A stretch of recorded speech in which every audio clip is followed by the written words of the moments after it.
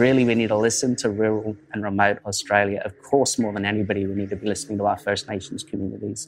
We need to be listening to young people about the experiences they're having, but also about the solutions. Welcome, everyone, to 100 Climate Conversations. Thank you so much for joining us. I'd like to start by acknowledging the traditional custodians of the ancestral homelands upon which we meet today, the Gadigal people of the Eora Nation. We respect their elders, past and present, and recognise their continuous connection to country, never ceded. This is number 96 of the 100 conversations that have been happening every Friday. The series presents 100 visionary Australians that are taking positive action to respond to the most critical issue of our time, which is climate change. We're recording live today in the boiler house of the Powerhouse Museum. Before it was home to the museum, it was the Ultimo Power Station. Built in 1899, it supplied coal-powered electricity to Sydney's tram system well into the 60s. In the context of this architectural artefact, we're shifting our focus now away from that past forward to the innovations of the net zero revolution. My name is Nate Byrne. You may recognise me as your friendly morning breakfast weather presenter on the ABC. I have a really keen interest, obviously, in the weather and in science and climate as well. Simon Bradshaw is the research director at the Climate Council, where his recent work advocates for Australia to achieve net zero by 2035. Simon led the groundbreaking Climate Trauma Project in 2023, highlighting the mental toll of climate disasters in Australia. Simon has spent 2 decades researching climate impacts and solutions in Australia, the Pacific and South Asia, previously with Oxfam and the Australian Conservation Foundation. We are so thrilled that Simon is joining us here today. Please make him feel very welcome.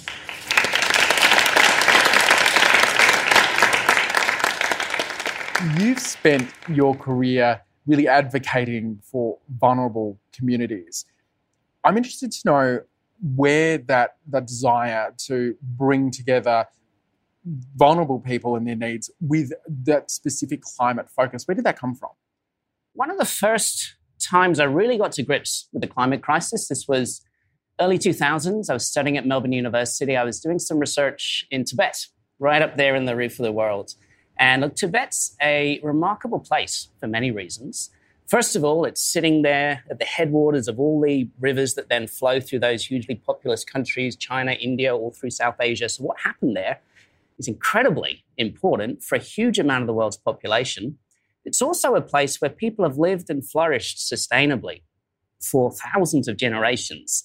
And I was really fascinated by what had enabled that, the kind of practices, the traditional rural economy, the belief system that enabled people to thrive there so very well. Of course, going there, I got to see how Tibet was changing, how it was drying, how the glaciers were melting, how things were changing before people's eyes, and the impact that that was having on the traditional livelihoods.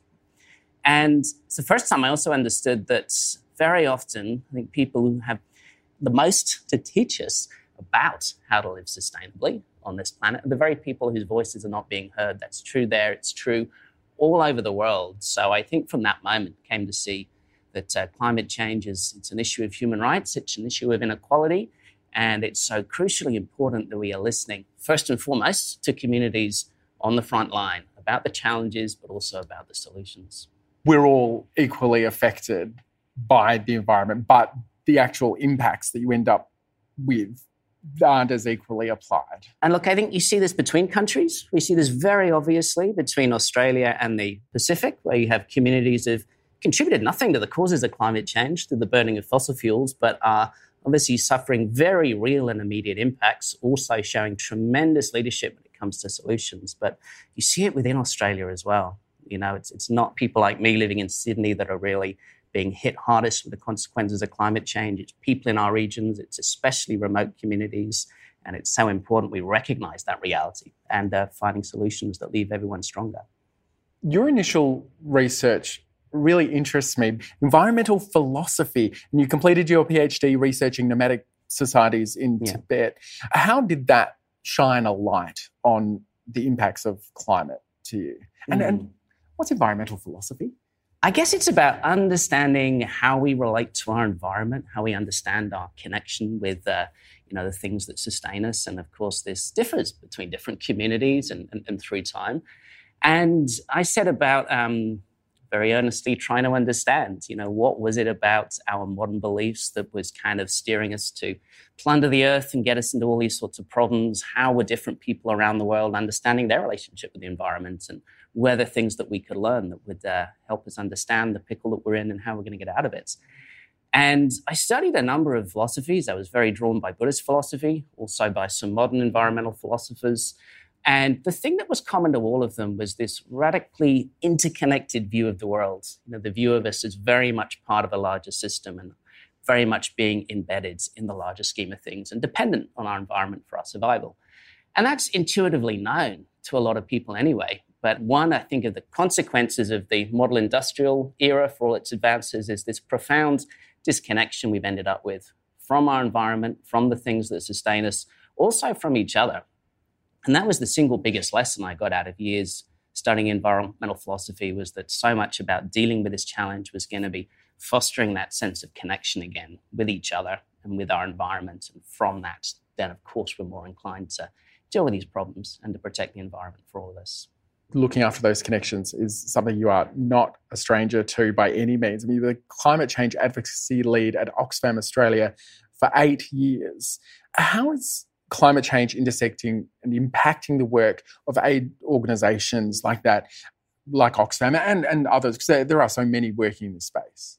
One of the brute realities of climate change is that whatever inequalities and vulnerabilities already exist, climate change makes them worse. It's just compounding pressures that are there. So existing inequalities between genders, between generations, and between and within countries, you add the compounding impact of climate change, and things become a lot more challenging. And there's some very confronting examples of this. The increases in gender-based violence that happen after disasters, for example.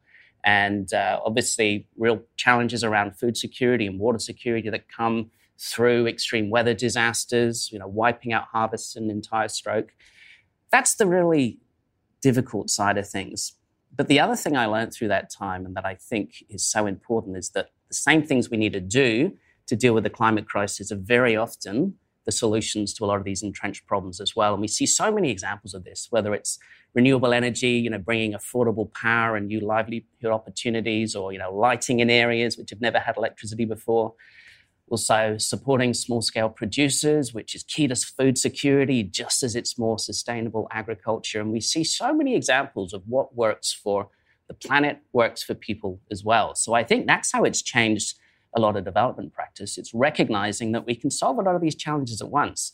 But fundamentally, it has to begin with listening to communities, understanding the local strengths, supporting true grassroots, community-led resilience and development. I think that's the other thing that we've learned, is not to think we have the solutions, because the solutions are normally there in traditional knowledge and practices and sophisticated understanding and in community and social capital, and learning how to understand and support all of that so that everybody ends up stronger and we're dealing with the climate challenge as well. While you were at Oxfam, you were working on quite a few projects through the Pacific. There are nearest neighbours and some of them the most affected people by climate change. Tell me about those projects you're working on. Well, there was a theme through all of them, which is that one of incredible strength and leadership that is there in the region. And, well, I'll speak to a couple of examples. One of the most formative experiences I had was going to Kiribati, which is an atoll nation, acutely vulnerable to climate change because of rising seas and storm surges and so forth. And a lot of people, I think, myself included, have been guilty over the years of just focusing on that, which is not helpful. And one thing that struck me when I was there, and that has always inspired me, is how people are developing solutions from the bottom up to deal with extreme weather events and build their security in the face of climate change, but how they've been taking back that story that was told by a lot of us about being victims of climate change, actually being like, no, the ocean's rising, so are we. We're going to deal with this problem. We're going to hold the world accountable. We're going to build on our strengths and build a brighter future. And that's what I felt every time I've been in the Pacific is, yes, I've been taken to places, and there was an atoll of Kiribati called Abayang, which was one of the most wonderful places I've ever been. Just beautiful and the most warm and welcoming place, such richness of continuous culture, such healthy people there, such a wonderful place to be. But then being taken to, the end of the islet and seeing these sites that have been inundated by storm surges, people weren't able to grow traditional crops there, seeing just how much was under threat, but then seeing the incredible determination of people to deal with that at every level, from using a knowledge of that local environment to come up with ways they were going to kind of protect from inundation and be able to still grow crops in the face of climate change, but then also to be alongside some of these people at UN climate negotiations, using these stories and powerful narratives they had to kind of hold all of us accountable. And it's always been an enormous source of inspiration, that bit of time I was privileged to spend in the region. You're currently the Projects Research Director at Climate Council. Firstly, before we go any further, what's the Climate Council and what did joining it in 2020 mean to you? The Climate Council is Australia's own independent climate science, research and communications organisation, and it arose from the ashes of the former Climate Commission, which was a hugely important body that was then axed under the Abbott government, but then there was very quickly a fundraiser put together and thousands of members of the Australian community got behind it. It was very clear they wanted a fully independent voice out there. So it's quite an amazing origin story. And I know in this series I've spoken to many of those original councillors, and I've been super lucky to join this organisation and be part of that going forwards. And one of the amazing things about it is the climate councillors who are there. Again, many who've been part of this series: Tim Flannery, Leslie Hughes, Greg Mullins, people who are modern day heroes, really. They were the ones doing some of that pioneering science 30 or 40 years ago before I had any idea what we were dealing with. And it's an amazing legacy of knowledge and experience and vision and determination to build on. So that's what Climate Council is. We've evolved over the years, and now we're not just communicating the science, very much involved in the big political battles of the moment. A lot of our work is not talking ourselves, but elevating the voices of trusted messengers around the country, firefighters, teachers, nurses, community leaders from regional Australia, people who really get it and who are going to be trusted voices and bringing the rest of us along. You've had many privileges, I would suggest, during your career, and one of them was working closely with the world-renowned scientist and climate change expert, Professor Will Steffen, who was actually slated to be part of this series, but Will passed away in January 2023. Can you tell us about Will and about the incredible legacy of his work that he's left behind? I think about Will every day, and I'm sort of asking what would Will do in this moment? I think a lot of us are.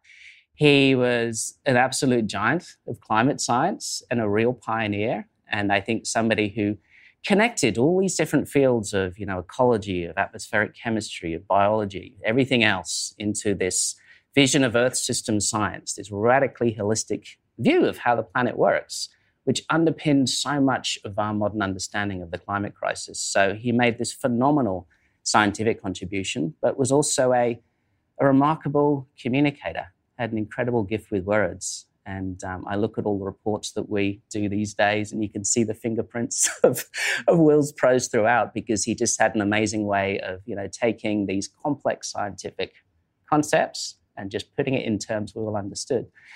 I think the thing that we really learned from Will, beyond any of that, beyond his scientific achievements, beyond his gifts as a communicator, was how to live in the current moment with a lot of optimism and positivity. How to show up as a really good person and lift up those around you. I mean, he had this unrelenting determination, but I think this ability, despite never holding back from the confronting realities of what we deal with, to always find some hope and perspective in the current moments. And one thing I remember he used to say many times is that people often say that hope leads to action, but really it's the other way around. It's action that leads to hope. And he lived this, and I think he instilled that in all of us, that dealing with climate change can be incredibly difficult when you think about the gravity of what we're dealing with. But the only antidote to that is just to get active, and it can be in little ways. Obviously, Will was incredible, and he sent waves that influenced things in big ways. And for others of us, we're doing smaller things. But I think when you get on that virtuous cycle of, taking action, clubbing together with your friends, whatever's around you, making smart choices in your own life, building communities and ways that we deal with these challenges, going out talking about climate change, whatever it might be. You can build from that, and gradually you get the confidence that as confronting and big as these challenges are, we can solve them together. And I think that's what stuck with me from that precious bit of time with Will is, his amazing science brain, his communication abilities, but his ability to make all of us feel that this can be done and that we're part of this great project together.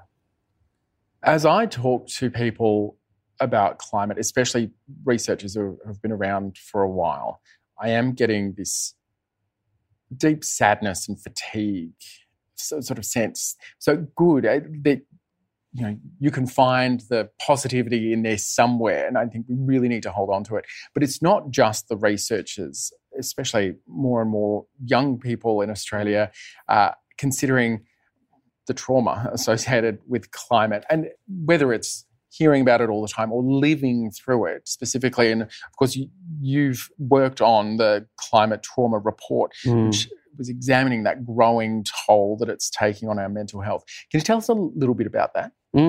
I was up in Lismore actually just a couple of days ago in a meeting with some of the many people who courageously contributed stories to this project. I mean, we're obviously living in an era of consequences for our past inaction on climate change. This is no longer a future threat. We are seeing things play out right now. Yes, how bad things get is very much in our hands.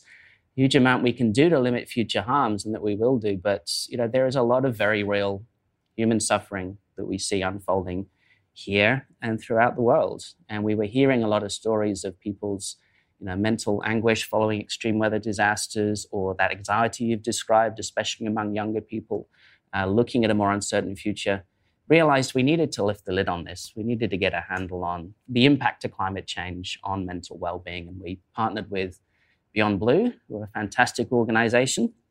And we did initially a just scientific survey, a poll of communities around the country. And the results for that were really striking. I mean, the first thing we saw was that 80% of participants, this is people from all parts of Australia, from downtown Sydney to remotest part of the continents, but overall, 80% of people had had some experience of an extreme weather disaster since 2019, bushfires or floods or extreme heat. Of those, more than half said that it had some impact on their mental health. And so it just showed that climate change is affecting us all. No one is immune. But as soon as we looked in the data, you could see these real patterns and disparities. It probably won't surprise anybody. I mean, there was a big difference when it came to urban Australia and rural and remote Australia. You could see just how more severe the exposure to extreme weather events, but also the mental toll was. And the access to the kind of support was also going to be more limited. You could see differences across age groups. Obviously, the younger you are, the more of your life ahead of you, the more this is going to take a toll. And I think back to something I was sharing at the start, you immediately see those who, goodness, we really need to be listening to on this, and are we? Very often we're not. And so that was, again, one of the lessons of this. Really, we need to listen to rural and remote Australia. Of course, more than anybody, we need to be listening to our First Nations communities. We need to be listening to young people about the experiences they're having, but also about the solutions. In this case, how can we support each other with our mental well-being in the face of climate change? The other positive thing that came from that research, because there was more than 500 Australians shared quite detailed accounts of their experiences of natural disasters. And the other theme there was that people's efforts during recovery to support each other, to be building community, to be coming together, that was extremely important in supporting their mental well-being. And then we were seeing these community resilience hubs, as they're often called, pop up. And there's a number of these now in the Northern Rivers where people work together to understand their local risks, to making sure they're equipped to deal with whatever challenges are coming at them. That was really important, and that could really enable people to still flourish in the face of climate change and to be much better prepared. And then these same groups also go on and they're advocating for stronger government action to get us out of fossil fuels and so forth. And it really reinforced personally what a lot of I come to understand when I first started studying climate change is it can be this crisis of disconnection. And the only antidote often is about building community again together. That's so important in building resilience and in building the future we want. in holding our decision makers to account. So the solutions often are technical, require a lot of funding to support communities on the front line, but so much of it is about how we pull together, and that's how we can maintain some mental well-being in these very difficult times. I was in Lismore myself about a month ago. Right. Mm-hmm. And I found it quite shocking because we're now 18 months on from the record flooding event that was deadly. The way that community has responded is both really, really heartening. Like, you see the flags with the hearts out and people showing that they're there to help. But then also, so much hasn't been done. That place is still in so much need. And there are reminders constantly that can't help. What should we be doing, do you think, in order to help those communities? I mean, like, even down to, you can see the holes in a building where somebody was cut out of the roof, still there. Where should our focus be? Well, first of all, I think you're absolutely right about those ongoing realities there. And, you know, for a lot of people, that trauma of what happened 18 months ago is still very, very real. And, you know, it comes back to them every day. And, you know, at the moment, sadly, as we go into another very hot, dry period, there's elevated risks of fires. Some of those same communities that faced devastating floods are now looking at a very difficult fire season. And people will talk very honestly about, you know, how triggering that can be. You know, just the sort of smell of smoke or just the sort of lightest fall of rain can pull them right back into that traumatic place. And, you know, a lot of people do hear all these nice stories of how resilient the local community's been, how great the response is. And they're like, well, wait a minute, you know, I still don't have a house. And we were promised all this support and it's not come. And that is equally the reality. And there's also, I think, a sense of abandonment is what I felt last week. And so, well, what do we need to do about it? I think we cannot abandon communities like that. I think, you know, we need the public investment that's necessary. If it's infrastructural solutions that are needed, of course, if people are still homeless, you know, a year and a half later, I mean, you know, we're a wealthy developed country here. This should not happen. We should be able to do better than that. And look, these are difficult challenges. And I think in the most extreme cases, there are communities having serious conversations about having to move out of harm's way. That's really tough, you know, if your entire community and, you know, connection to place is there, to have to uproot and move. It's not only logistically complicated and expensive, but obviously there's a lot of very, you know, difficult feelings go with that. So, but what do we have to do? We can't move on when these things happen. We need as a country to have a real commitment to those most vulnerable among us and, you know, be supporting with the necessary public investment from all levels of governments, but making sure there are long-term durable solutions and recognizing that we're going to have to be dealing with this a lot more in different parts of the country. We need to have honest conversations about how difficult this is, but also recognize that there are solutions. I've talked a lot about the importance of community building and so forth, but at the same time, people cannot do this on their own. And there's an onus on all of us to be listening to the most vulnerable amongst all of us and providing whatever support we can. Because very often the answers are there. It just needs the money and the support to make it happen. We started this series in March 2022. Here now, towards the end of 2023, things look very different in Australia from a climate change action point of view. Are you encouraged by the progress we've made? Absolutely. But I'm going to have some caveats. Yes, but. Yes, but. I'm sure you've asked this question many times and got a version of this answer. I mean, clearly we're in a better position than we were 10 years ago. I mean, goodness, we lost more than a decade to that paralysis. I mean, it was maddening. I won't go there. I want to focus on the now and looking forwards. I mean, we've got some wind in the sails now.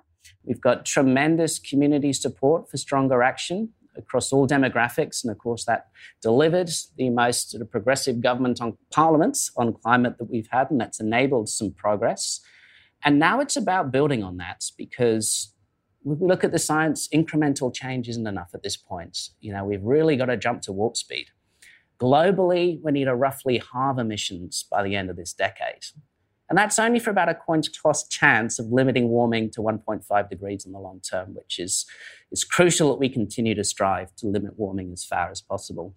And what does that mean for Australia? If you do the maths and if you kind of look at our very high level of emissions, think about our historical responsibility for climate change, think about the enormous untapped renewable energy potential we have, we should be aiming to reduce our emissions by about 75% by 2030 and getting to net zero by 2035. This is building on Will Steffen's pioneering work. It really introduced us to the reality of the global carbon budget, how perilously close we are to some of these dangerous tipping points in the climate system that could send us cascading into an even more dangerous future, and the true scale of action required. So I'm encouraged by the progress we have made. I have a big tantrum every time I hear we've approved a new coal mine or gas field, because obviously that flies in the face of what we need to be achieving and, sets us further back.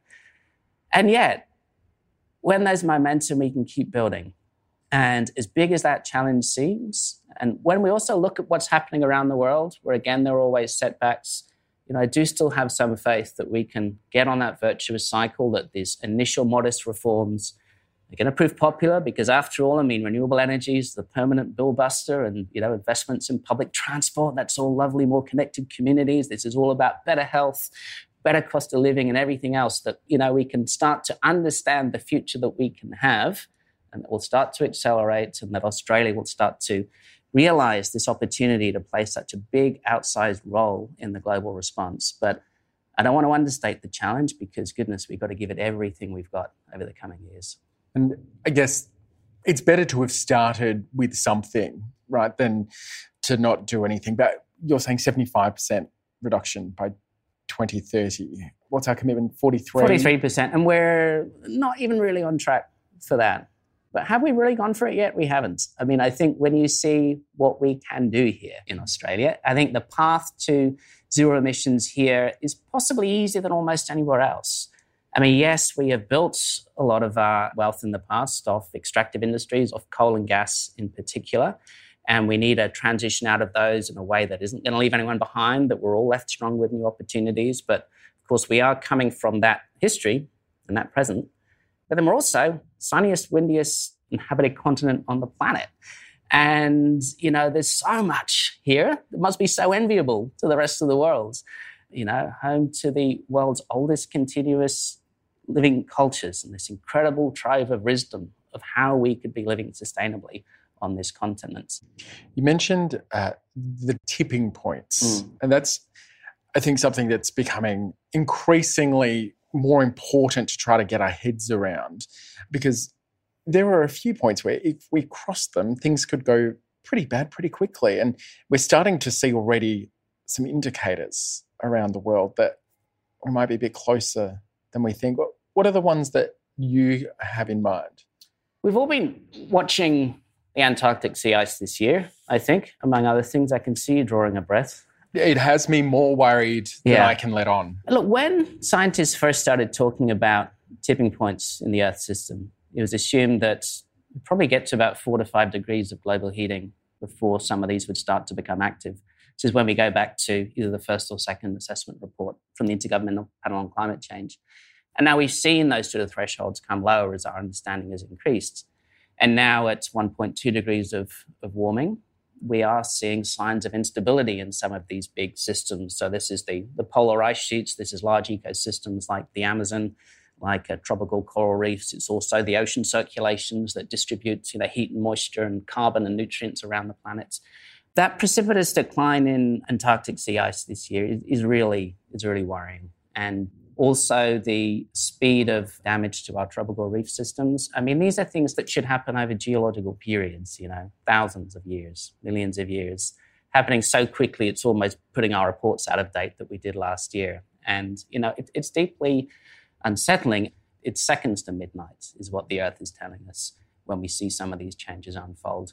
And so, we have to get our emissions plummeting. We have to be leaving our fossil fuels in the ground. We have to be shifting the trillions into clean energy. We have to be thinking about all our choices. We have to be throwing everything we can at this challenge, and in the smart ways that leave all of us stronger. I think that goes without saying. But I might just talk about the ocean a little bit more, Nate, because I know this is something close to your heart, but it's also a really important part of the climate change story, because the climate crisis is, in a very real sense, a crisis of our oceans. The ocean and the atmosphere are a joined-up system that distributes heat and weather around our world. And the vast majority, more than 90% of that excess heat that we've trapped through the burning of fossil fuels, wrapping the Earth in this thicker blanket of greenhouse gases, that's been absorbed by the ocean. And in some ways, that may have masked the true extent to which we have been interfering in the climate system. And I think part of what I feel in my gut when I see that trend in, the failure of the Antarctic sea ice to be rethawing as it should this year, or these incredibly high ocean temperature anomalies, it's some of that now starting to come back and bite us. And everything on Earth, all life on Earth depends on a healthy ocean. And it influences every aspect of our lives. We're going into another El Nino summer. Of course, El Nino, like our other dominant climate drivers, is a function of ocean temperatures and that release of heat from the ocean, and then how that sort of affects distribute of heat and rainfall, and that affects, in a very real sense, our lives here. So placing the ocean really at the heart of the climate change story is something that's really important that we do, as well as when we think about solutions, because mangroves, seagrasses, salt marshes are incredibly efficient storers of carbon, more so even than mature tropical rainforests, and yet we've been wiping them out over the last few decades. So I think, as with every element of the climate crisis, we can see the problem there, and we can also see a really important part of the solution that we need to double down on. The crucial part of what the Climate Council does is communication, helping governments, policymakers as well as public forum connections. You're all about communicating.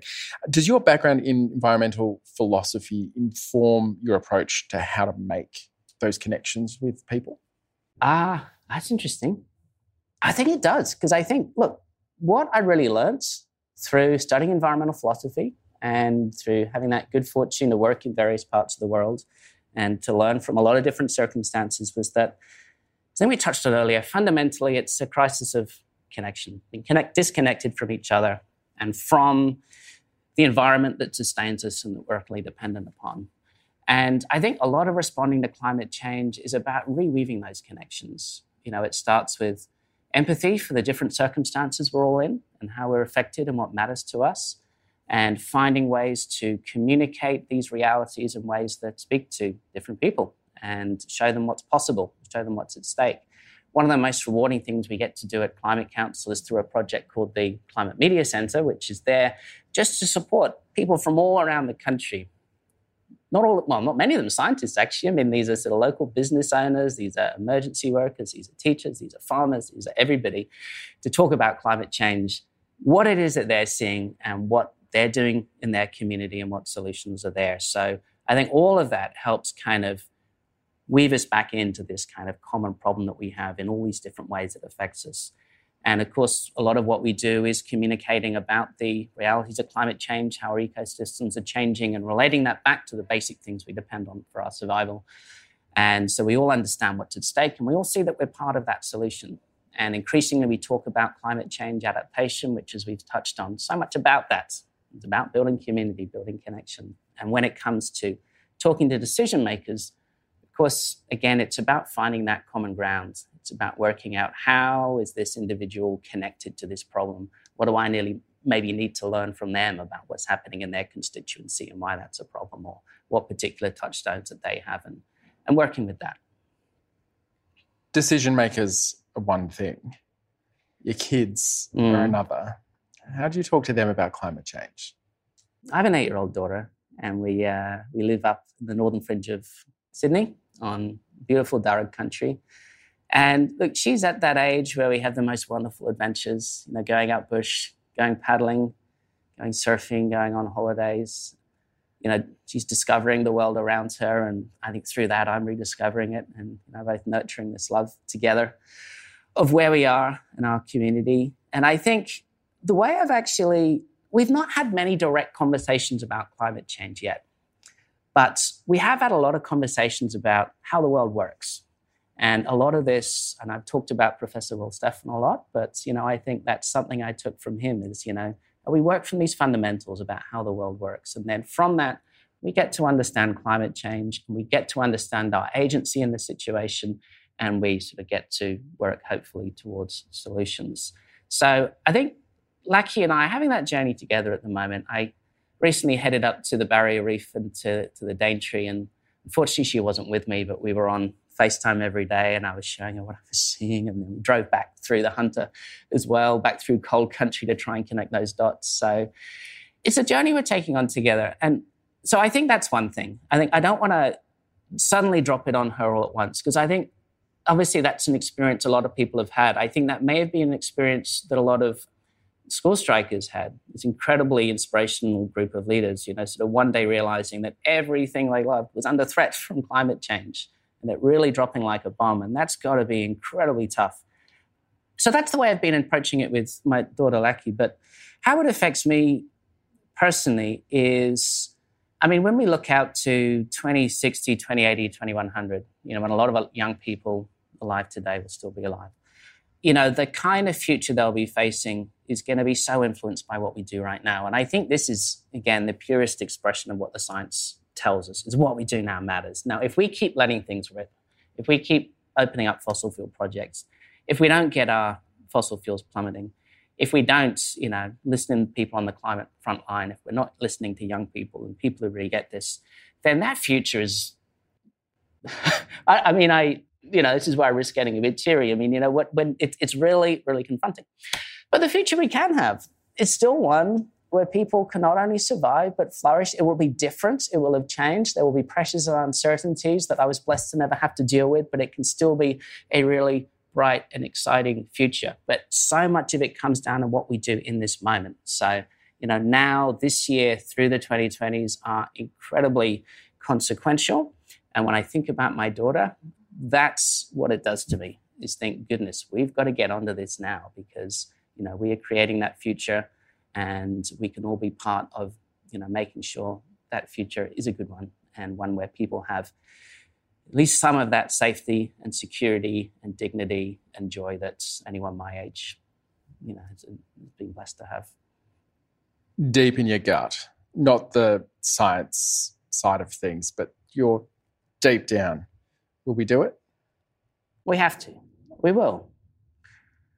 We've got to have the right perspective here, because we can't flip things back to how they were. Yes, we can deal with this crisis together, and we have to. But it's a lot of change, and it's a lot of change that has to happen very quickly. And the future is not going to look like the present and the past. There's things we've got to let go of. There's ways that it can be really exciting, because, when I think about the future where we've dealt with climate change, it is one of connected communities, because we're not driving around in cars, we're actually out there walking and biking and skateboarding, whatever it is we like to do, and we're much more interacting with the people around us. We're healthier because we've not got all that particulate pollution from the burning of fossil fuels. We've worked really hard at regenerating and restoring degraded ecosystems. We have listened to and we've supported the most vulnerable in our community, and we've driven solutions that mean affordable energy, mean affordable food and everything else. We've had this great leveling up where we've all got stronger together. We can do that. The future can be bright. The future is going to be different. We've got to reckon with the things that we are losing and that we will continue to lose. So I suppose it's not a binary. It's not, can we do this or can we not?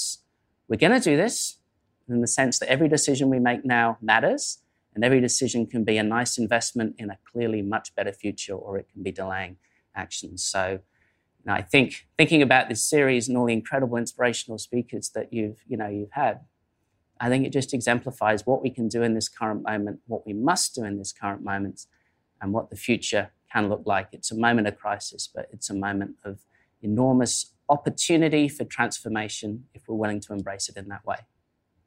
Here's to transformation. Simon, thank you. Thank you, Nate.